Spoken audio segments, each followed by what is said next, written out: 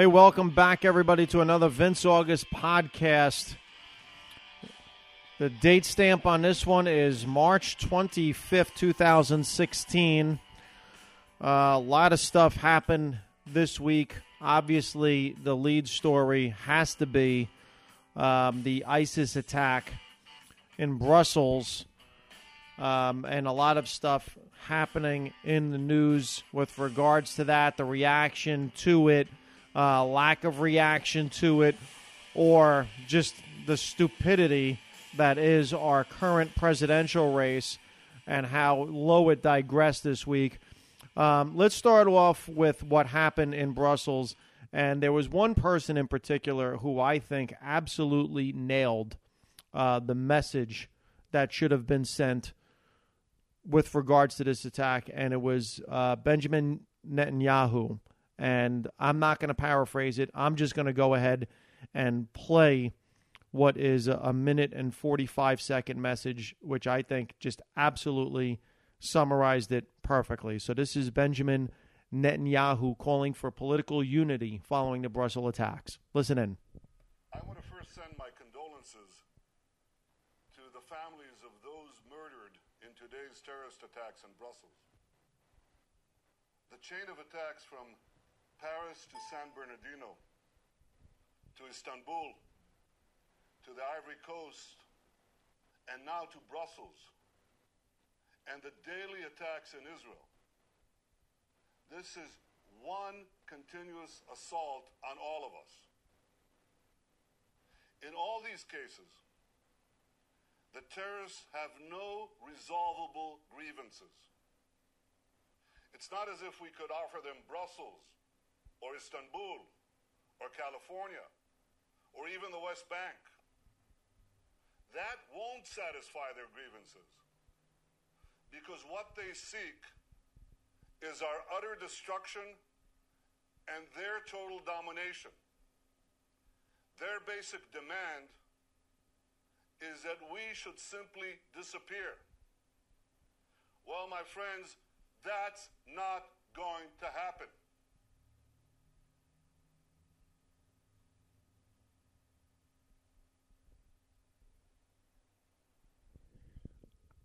The only way to defeat these terrorists is to join together and fight them together. That's how we'll defeat terrorism. With political unity and with moral clarity.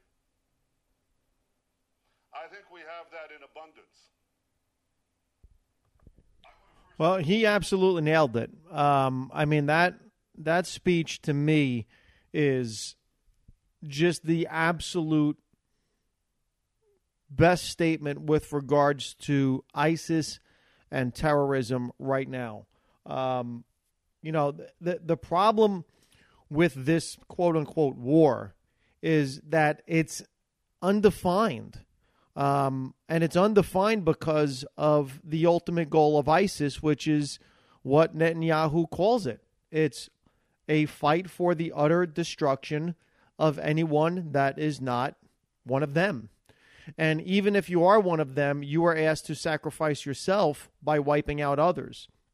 I don't think there's a better way to state that. I have to be honest. And I heard Hillary Clinton's speech, and listen, politics aside, it was a good speech. Unfortunately, it comes from a person who, to me, is as much to be blamed for the current state of terrorism and our involvement in wars across the nation as anyone, having been a Secretary of State. She's got blood on her hands in a way, because she's part of what is this bigger machine and our involvement. And listen, she voted for the war back in 2002 with Iraq, and moving forward, her decisions have not shown me anything that would really lend me to believe that she would make wise decisions. I know Barack Obama has been getting a lot of heat because he's in South America and hasn't really broken away to, make any significant statement with regards to the attacks. And as far as I'm concerned, what I'm seeing from Barack Obama is this is a guy in his last year of his presidency taking the high road. He is not about to send troops into war. I mean, his whole goal of his presidency was to pull and withdraw troops out of the Middle East, which he succeeded in doing. Unfortunately, listen, he inherited a war that, in hindsight, I think everybody can agree was a bad idea.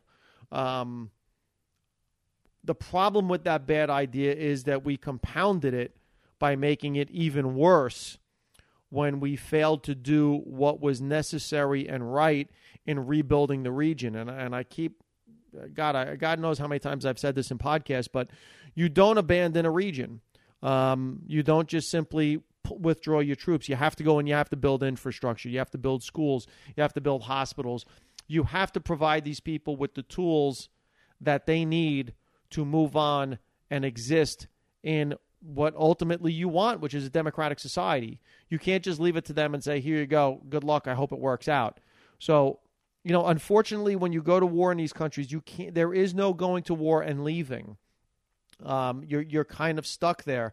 And I think Obama at this point, I think his concern is in the last year of his presidency, he's not about to start a war. And he's not about to start a war for a couple reasons. One, he doesn't want to do what George Bush did. And he's concerned about his legacy.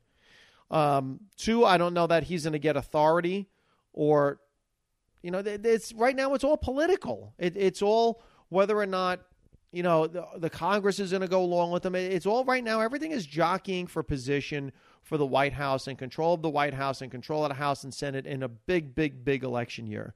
So he's going to take the high road for the rest of this year. So I don't think we're going to see anything significant other than, some strategic bombings, which is what we've seen. And those strategic airstrikes, while, they absolutely serve a purpose, this is a war that does not end. This is a war that's continual until you somehow can wipe out ISIS, which I don't even know if that's possible. It's just going to be ongoing. The interesting thing that I saw this week was the reaction to it here in the States. And we saw in New York City, the mayor and the police commissioner try to calm New Yorkers by saying, we are taking all necessary precautions. And although there was a bombing in the subways there, look, our subways are safe. And the police commissioner and the mayor take a subway ride. That, to me, is such an insult to my intelligence. That, to me, is so placating to our society to try to convince me that our subways are safe because you can ride the subway with a camera on you, Secret Service all around you, all kinds of protection around you. Listen, this was not you just decided on riding the subway by yourself and took the subway to work. So please don't be patronizing to me. And say, look, here I am. I'm the mayor, and I'm going to act like an ordinary Joe and get on the subway. Yeah, you're an ordinary Joe with a camera crew and cops all around you and Secret Servicemen all around you. So please don't be patronizing to me and try to give me a sense of security that way. You want to tell me where you're taking all precautions, we're doing everything necessary. That's fine. But, don't show me, oh, look, here I am. I'm on the subway. I'm fine. And say, you're fine, too. Because that's just such a terrible example. And we just saw this repetitively. Ted Cruz started making statements about how we have to go into our Muslim communities and really start, basically profiling and doing whatever is necessary in these communities to safeguard our, everywhere else. Listen, I don't know enough about the FBI, the CIA, and the inner workings of keeping this country safe. Since 9/11, with the exception of Boston, with the exception of, San Bernardino, California, I have to tell you, I think all in all, knock on wood, we've been relatively safe. I mean, we've had as many school shootings, by just dangerous kids and people with guns as we've had terrorist attacks, if not more school shootings or just shootings in general, mass shootings, than we've had acts of terrorism on our own soil. So, in terms of that, I do feel there is a level of safety. The thing that makes me concerned is when I see a JetBlue travel agent or stewardess fly across country, New York to L.A., get through the airport with 70 pounds of cocaine. 70 pounds of cocaine. I want you to think about 70 pounds of cocaine. First of all, when you bring on a suitcase, they weigh it, and it's got to be 50 pounds because if it's a pound over, they charge you $10,000 for every pound over you go over 50 pounds, right? You go through that whole airport security thing. Well, she's got 70 pounds in her carry-on. Now, granted, she's a stewardess. I guess she goes through a different type of check-in process that the rest of us go through. Fine, whatever.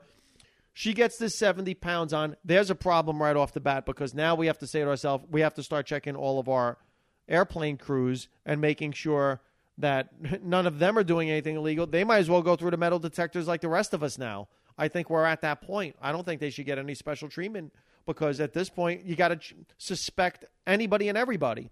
So she goes through security. She gets through the airport. She realizes she's got problems. She panics. She does whatever she does. Bam, drops everything, takes off with the 70 pounds of cocaine left behind. Here's the crazy part of this story. She gets back on a plane as a wanted person, flies back to New York, where she hands herself in.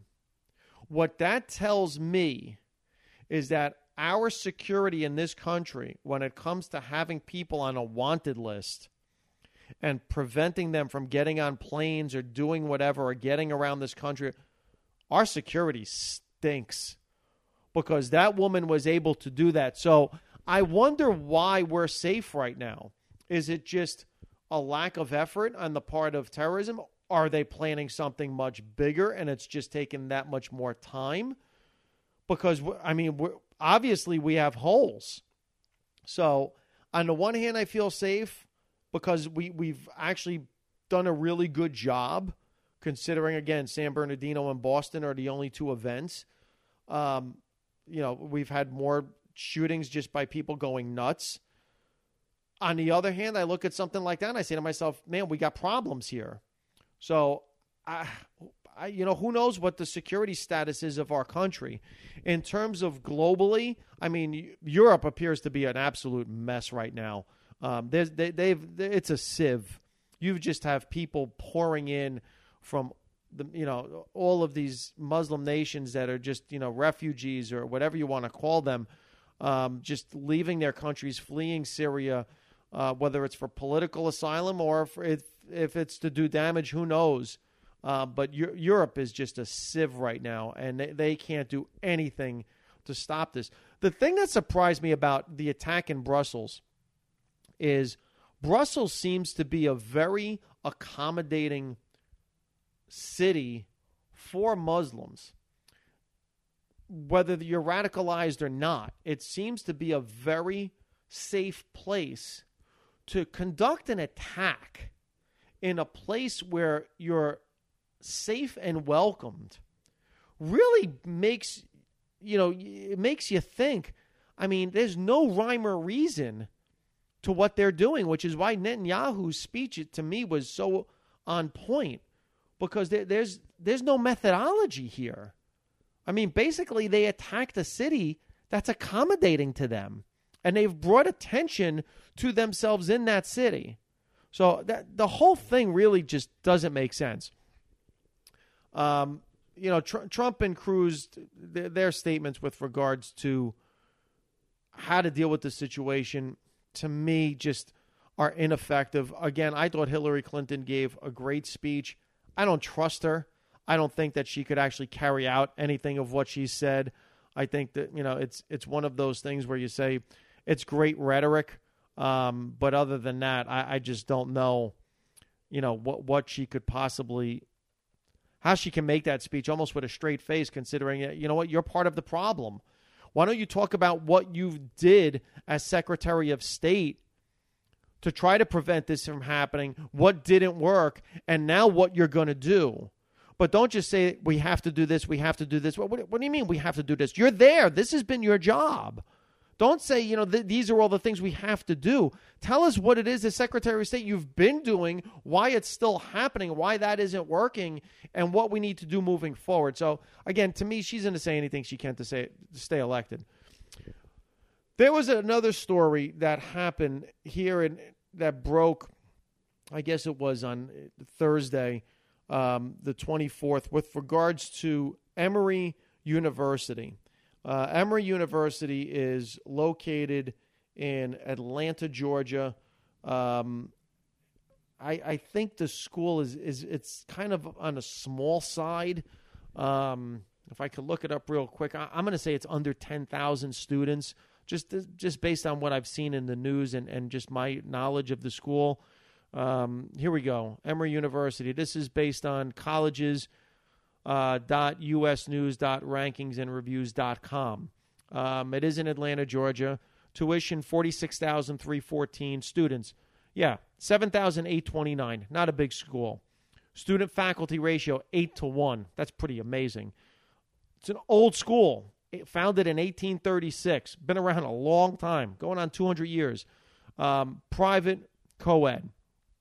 Apparently, what happened is somebody at the school, student or otherwise, wrote in chalk, Trump 216, and the chalk messages created a hysteria at this university where students actually said they no longer feel safe. They no longer feel safe because there's a student that wrote Trump in chalk on the ground. And if you look at the writing, I mean, you're talking about whoever wrote this. I can find a 10-year-old that can write it. I mean, block letters. I guess we got to give them credit for being able to spell. They spelled Trump right. Nowadays college students, who knows if you're even going to get it right.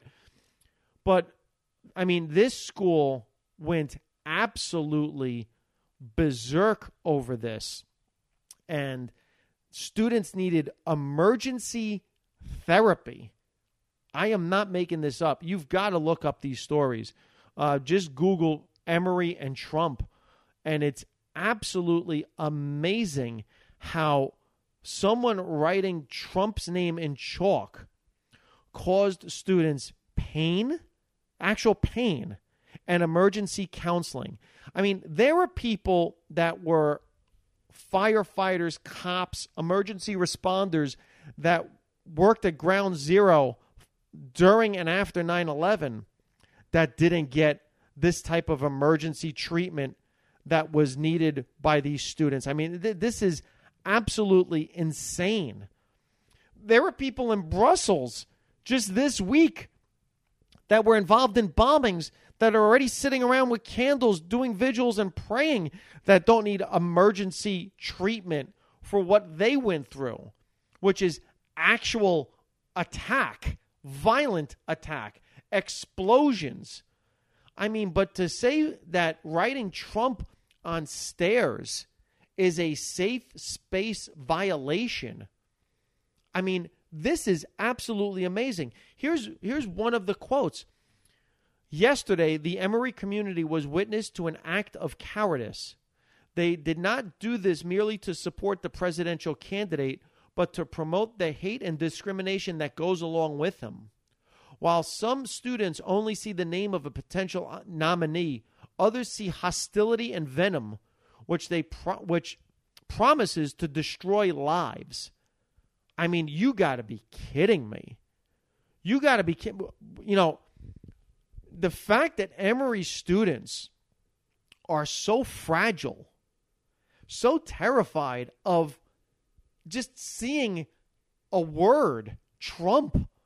I mean, this isn't even a political statement. This is just a candidate's name.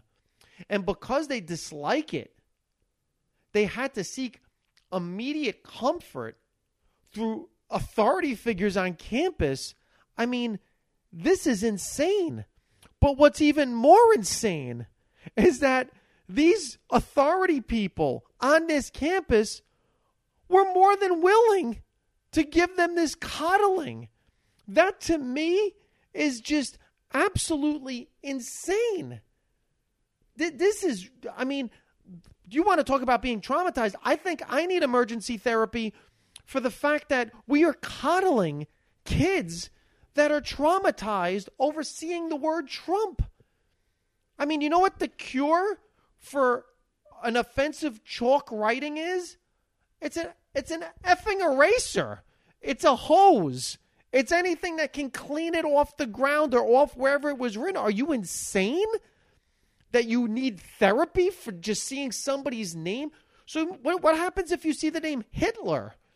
What happens if you see a real name that brings fear to people? So we have a president who's in Cuba shaking hands with Castro, whose brother was one of the most vile dictators we've had in our recent history, who oppressed his people. Castro doesn't bother you, but the name Trump does. Well, what were you doing when he was on Celebrity Apprentice? I mean, were you just, oh my God, were you blocking NBC? Could you not bear to watch the Miss America pageant or Miss Universe or whatever the hell pageant he's involved? I don't even know what he's involved in. That you're this bothered? I mean, I am sorry.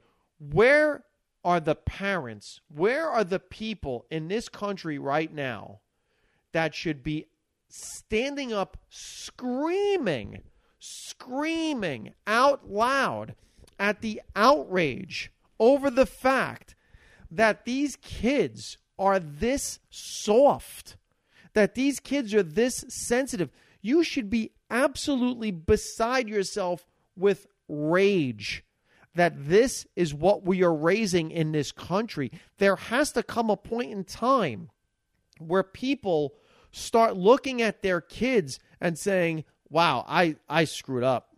I screwed up, man, because my kid, seeing the name Trump really bothered you that much? You know what? Get another piece of chalk and make like the T, make it into a penis or something and make a joke out of it. But not that you go run to a counselor and get therapy. Wow, we have really, really gone so far off the course here, people. This is insane. This is really disturbing to me that this is where we are. I mean, I can't be any more upset over something than I am over the lack of reaction that should be pretty much unanimous across the country. You know, and this is the problem that I see in the world and in our nation. It's, you know, everyone is ready to jump on the side of sensitivity and ban this word and ban that word. Where are the people that should be speaking out for certain logic? Like, you know what bothers me about the whole thing in Brussels? Where are the leaders? Where are the Muslim leaders, whether it's heads of state or parts of the Muslim religion and faith, stepping forward and making the announcement like Netanyahu did that says, this isn't us. This isn't what we're about. It always seems as if Barack Obama has to make that speech for someone else. It always seems like Hillary Clinton has to make that speech. It almost seems like everybody but someone of that faith is making the speech for them. When are we going to sit back and say, listen, one of you got to step forward and tell the rest of the world this is not who and what you are? And it's possible that I'm ignorant and I don't realize that it's happening out there. And if it is happening out there and our media is not giving attention to it, well, then shame on you, media, because that's what I want to see. I want to see this statement coming from the people that are closest, the people that this is your religion, this is your faith, and you have these radicals running around making your faith look despicable. I want to hear you talk about it. Much like me, I will say, listen, I am Christian. I have Buddhist principles, Christian principles. I don't go into churches anymore unless they are empty. I do not participate in Mass. I will go to a funeral Mass. I will go to a wedding. But that I go to church on a regular and consistent basis, I don't do it, because I will not let the hypocrisy that is the Roman Catholic Church exist the way it does, that we have a pope telling people build bridges and not walls. Meanwhile, your entire Vatican City is surrounded by a wall. Yeah, I'm sure you would build a bridge, Pope, and you would build it made of gold and marble, and you would have soldiers at the end of the bridge collecting a toll to let people across. I mean, come on, the hypocrisy of the Roman Catholic Church. And listen, I'm calling it out with even regards to, my God, the movie that just won the Oscar. Look, the whole church scandal and all of that stuff that was happening. To me, the fact that the Roman Catholic Church hid these stories, buried these stories, that hypocrisy screamed out to me. And I was the first, I disassociated myself. And anyone who's part of a religion that sees that happen, you have to disassociate yourself from that. And you have to call it out. Much like I had a whole thing that I talked about the sexual abuse of children, how 4 to 6% of kids in our public schools will be sexually assaulted by a teacher in public schools, which that number absolutely crushes what the Catholic churches do. So I tell people, listen, our public schools are no better. And I call our public schools and our public school teachers and administrators out on that too. You know, so you have to call out the part that you belong to and say, listen, this is not, they don't represent me, which is why I say, listen, priests don't represent me. This Pope does not represent me or my beliefs or my faith. That comes from me, man. That's my own praying. That's my own way. I deal with that my way. When are we going to hear this from Muslim leaders around the world that say, listen, we denounce ISIS, and ISIS, please stop using our religion, our faith as this, jihad cry that you have? Where is that? I want to hear that come from them, and I want to hear our parents of these kids. I want to start hearing parents say, you know what, I screwed up. That's my kid saying that at Emory? I failed. I failed as a parent if my kid is that soft, that seeing a word written in chalk on the ground brings that kind of, just absolute collapse of an ability to deal and recognize it's just a word written in chalk. When are people going to start assuming the blame and responsibility for their own? This is the problem. Start assuming responsibility for your own. We are not doing this in this country or worldwide. Everyone loves blaming other people. Everyone loves pointing fingers. Man, start taking care of your own house and everything's going to be fine. So, the Emory thing blew my mind. With regards to other stuff going on here in the election, and the Republicans are just, man, this is a mess. This is an absolute mess what's going on. Just when I thought this thing was getting bad, someone who's running a campaign, one of these committees for Trump, puts out a picture of Trump's wife back from her modeling days, where I guess she's posing naked, laying down or whatever. And, this was all done to tick off the Mormons in Utah, a state that Trump had no business winning anyway, especially when that Romney comes out and gives I endorse Cruz, and Romney, he owns Utah basically with his Mormon religion and everything. Listen, Donald, you're not going to win Utah. The fact that this campaign puts out a picture of your gorgeous wife sprawled out on this, what to me was a very complimentary picture showing her beauty. Leave it alone, man. Leave it alone. Walk away from that one and say, yeah, that's my wife. Isn't she a knockout? And you are so ahead at that point in the way you deal with that. But when you then come out and tweet from your own Twitter, your own private Twitter account, a picture, a side-by-side of Ted Cruz's wife and your wife, what that showed me was your inability to control your emotion. It showed me your inability to deal with the situation and say, you know what? If one of your super PACs is going to attack my wife, and again, Ted, you know what? You attacked my wife. This is one of your super PACs. Show me what type of leader you are and denounce them. And Ted Cruz should have denounced them immediately and said, that's not who and what we are. And unfortunately, Trump doesn't give him an opportunity to. Trump then tweets the picture out of the side-by-side, and now Cruz says, listen, I wasn't in control of the super PAC. I don't know who did that. I don't know why they did it, but you attacked my wife. So now he gets to go on the offensive. Here's the problem. Ted Cruz never takes the responsibility for his super PAC, and again, doesn't say to his super PAC, shame on you. That's not who and what I'm about. Much like the Muslim leaders don't do with ISIS, Ted Cruz, you're no better. And as far as Trump, the fact that you reacted as emotionally as you did and immediately went back with this side-by-side picture and said whose wife is hotter, what that shows me is a couple things. One, you have no control over your emotions. Two, whoever is in charge of your campaign, whoever is your handler, should have sat there, looked at you before you did that and said, Donald, please, for the love of God, don't do this. You don't need to stoop to that level. You're going to win this one. You're going to come out of this one smelling like a rose.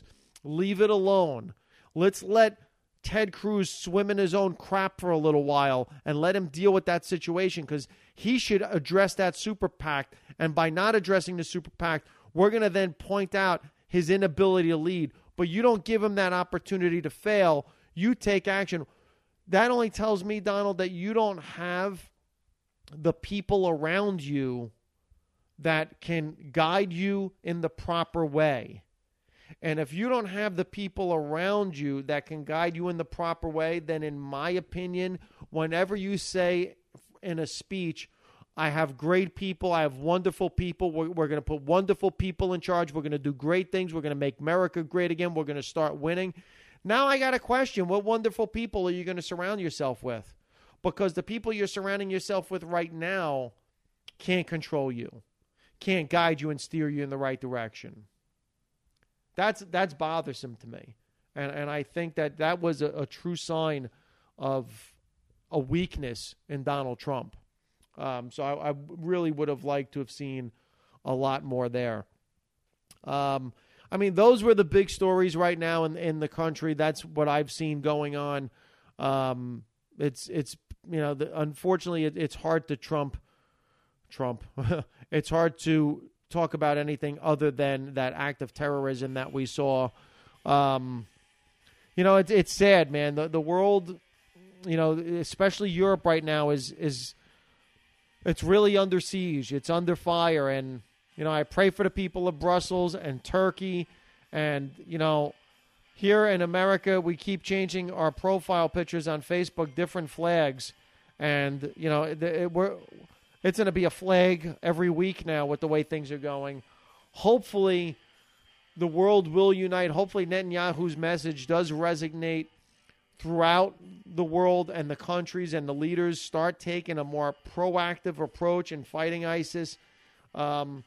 Here at home, you know, I hope we have better safeguards than to let a person who's on a wanted list for 70 pounds of cocaine to get back on a plane.